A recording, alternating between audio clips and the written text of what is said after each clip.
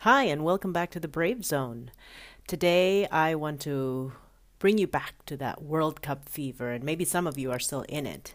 But what an exciting tournament, the World Cup, the Rugby World Cup that happened in Japan recently. So, I want to share with you what Japan, England, and South Africa rugby teams taught me about victory. Now, I'm a newbie in rugby. I really enjoyed watching the World Cup, but in particular, I learned so much about victory by watching these three teams.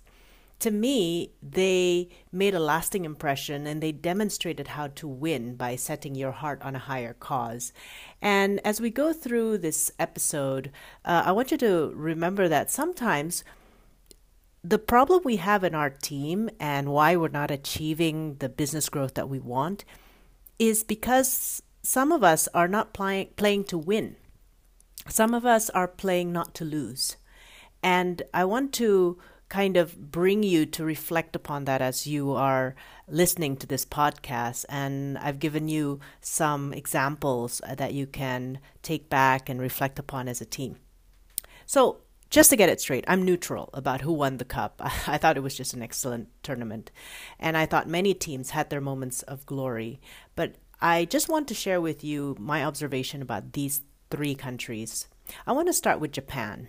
Boy, what a performance. Who would have thought Japan would beat Ireland? I mean, Ireland has a very strong reputation in rugby, as many of you who are rugby fans know. And I love seeing the men in green, especially my favorite number 10, Johnny Sexton. But I was completely taken by surprise at how Japan defended their line and scored try after try. Ireland faced a formidable defense. No one could break through the wall of red and white jerseys. But I can imagine the motivation talk in the locker room. It may have gone something like, "Boys, we are the host of this World Cup. We've got to show them what Japan can do, and we are the only Asian country in this tournament." It's not just about winning medals, in my opinion. It was about actualizing themselves as a nation and leaving the Asian mark on the world stage. And then they went on beating Samoa and Scotland, but winning those games perhaps were driven by a different force. Typhoon Hagibis. Perhaps the locker room pep talk shifted to, "We've got to do this to honor those affected by the tragedy, to show that as a nation we stay strong despite disasters. Let's win it, boys," to bring their spirit up. Of course, I wasn't in the locker room. I don't know the real reason, and I'm risking criticism for some of you listeners because this episode is full of my opinion. But many people would agree that Japan's performance was pleasantly surprising. So, I would like to hear from you. What do you think drove them to excellence? You can email me at cynthia@thebravezone.com, or you can link up with me on LinkedIn, Cynthia Wiharja.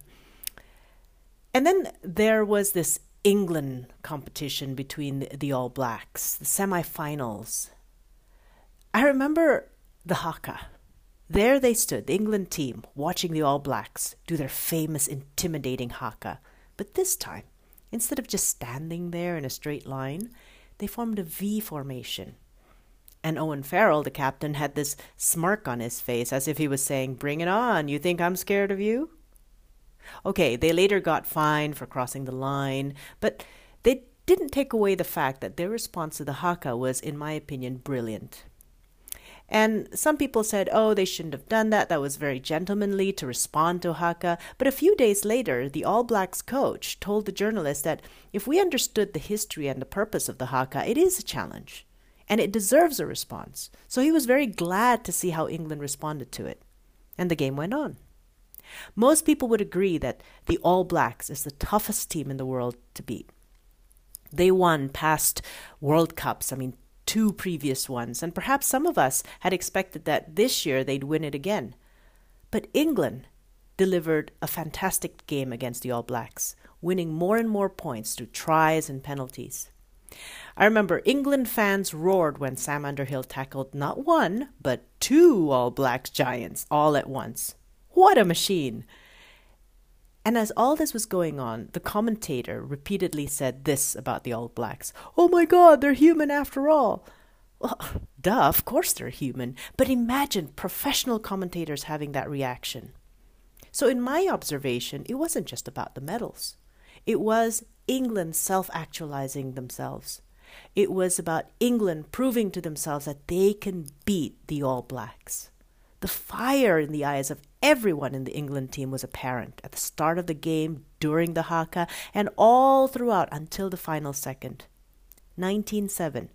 This is the score England will always remember, a 12-point lead against the best team in the world.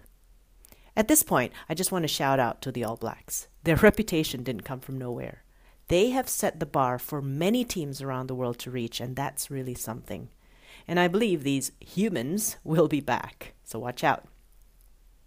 Finally, let's talk about South Africa's victory. They're still celebrating today, I heard. It was a game that made me want to watch that movie, Invictus, about the 1995 Rugby World Cup, where South Africa won. I want to watch that all over again. See, rugby, as you may know, was one of the things that united the whites and the blacks in South Africa. By the way, if you're sensitive to this whites and blacks terminology, I'm sorry, but these are terms still used today by South Africans. Honestly, when I saw South Africa play Wales in the semifinals, I was convinced they were going to lose against England. All this box kicking and faffing around, I was bored. But when I saw them play England, oh my God, what a force to be reckoned with. We all knew that they had strong scrums. But was Sinclair's injury early in the game the thing that gave the Boks advantage throughout the game? I don't think so. Think about it. Amidst all the political, racial, and economic tensions in South Africa, winning the World Cup meant so much more than just bringing home the gold. It was an event that united South Africa once again, despite their differences, just like it did in 1995 and in 2007 when they won the World Cup. And this year was even more special, because it was the first time they had a black captain, Siya Kolisi, who incidentally came from the slums and, by a twist of fate, attracted the attention of a prestigious grey high school that propelled him out of poverty and into professional rugby. Now he is leading a mixed-race national rugby team. This was the manifestation of Mandela's vision of a rainbow nation, a collaboration between blacks and whites and a system that gave a way out to the disadvantaged majority. I love Kolisi's words after the match. He said, "We have so many problems in our country, but to have a team like this, we come from different backgrounds, different races, and we come together for one goal. I have never seen South Africa like this. We are playing for the people back home. We can achieve anything if we work together as one." Well said. South Africa played for a higher cause, for their country, for unity, for empowerment, not just for a gold cup. Now, I don't know much about rugby. I don't know the history of the teams, the inside stories of the players and coaches, the detailed rules of the tournaments. But I have learned one thing from the World Cup this year. Having the right why is so important to achieve victory. Japan, England, and South Africa have demonstrated that in various stages of the tournament. And if I had more knowledge of the game, more examples from teams all over the world can be included. So that's rugby. Now, what about you? Your life, your business. Are you achieving the victory that you desire? What is the why that you're using to drive you? Is it just to get recognition, to get money? Are you driving your teams to achieve targets and profit bottom lines? Or have you identified a higher cause, a meaning for what you do? I want to share with you a personal story about my own journey and discovering what drives me. For years, I'm a very task-oriented and results-oriented person. If you understand the DISC profile, I'm a high D. I'm also a high I. So that means, for me, doing something to get a result, to get a recognition, and to get people to like me was very important. But over time, I felt a bit burnt out with that motivation. Because if you think about it, what that did to me was I kept comparing myself to other people so that I would get recognition, the award of being the best of this and the best of that, which is kind of what a lot of organizations use to drive performance. It's not wrong, but over time it became wrong for me.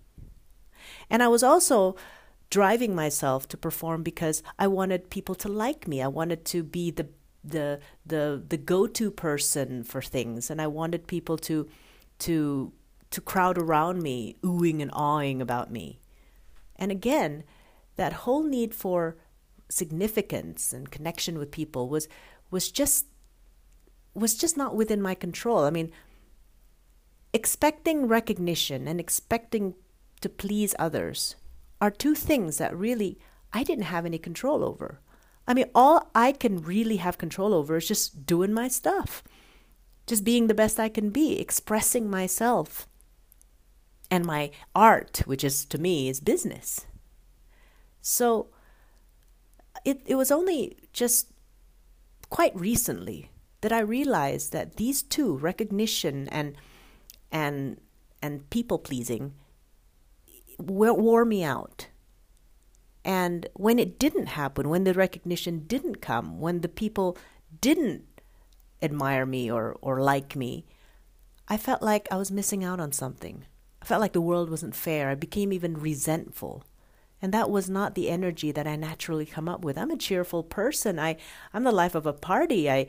I'm fun.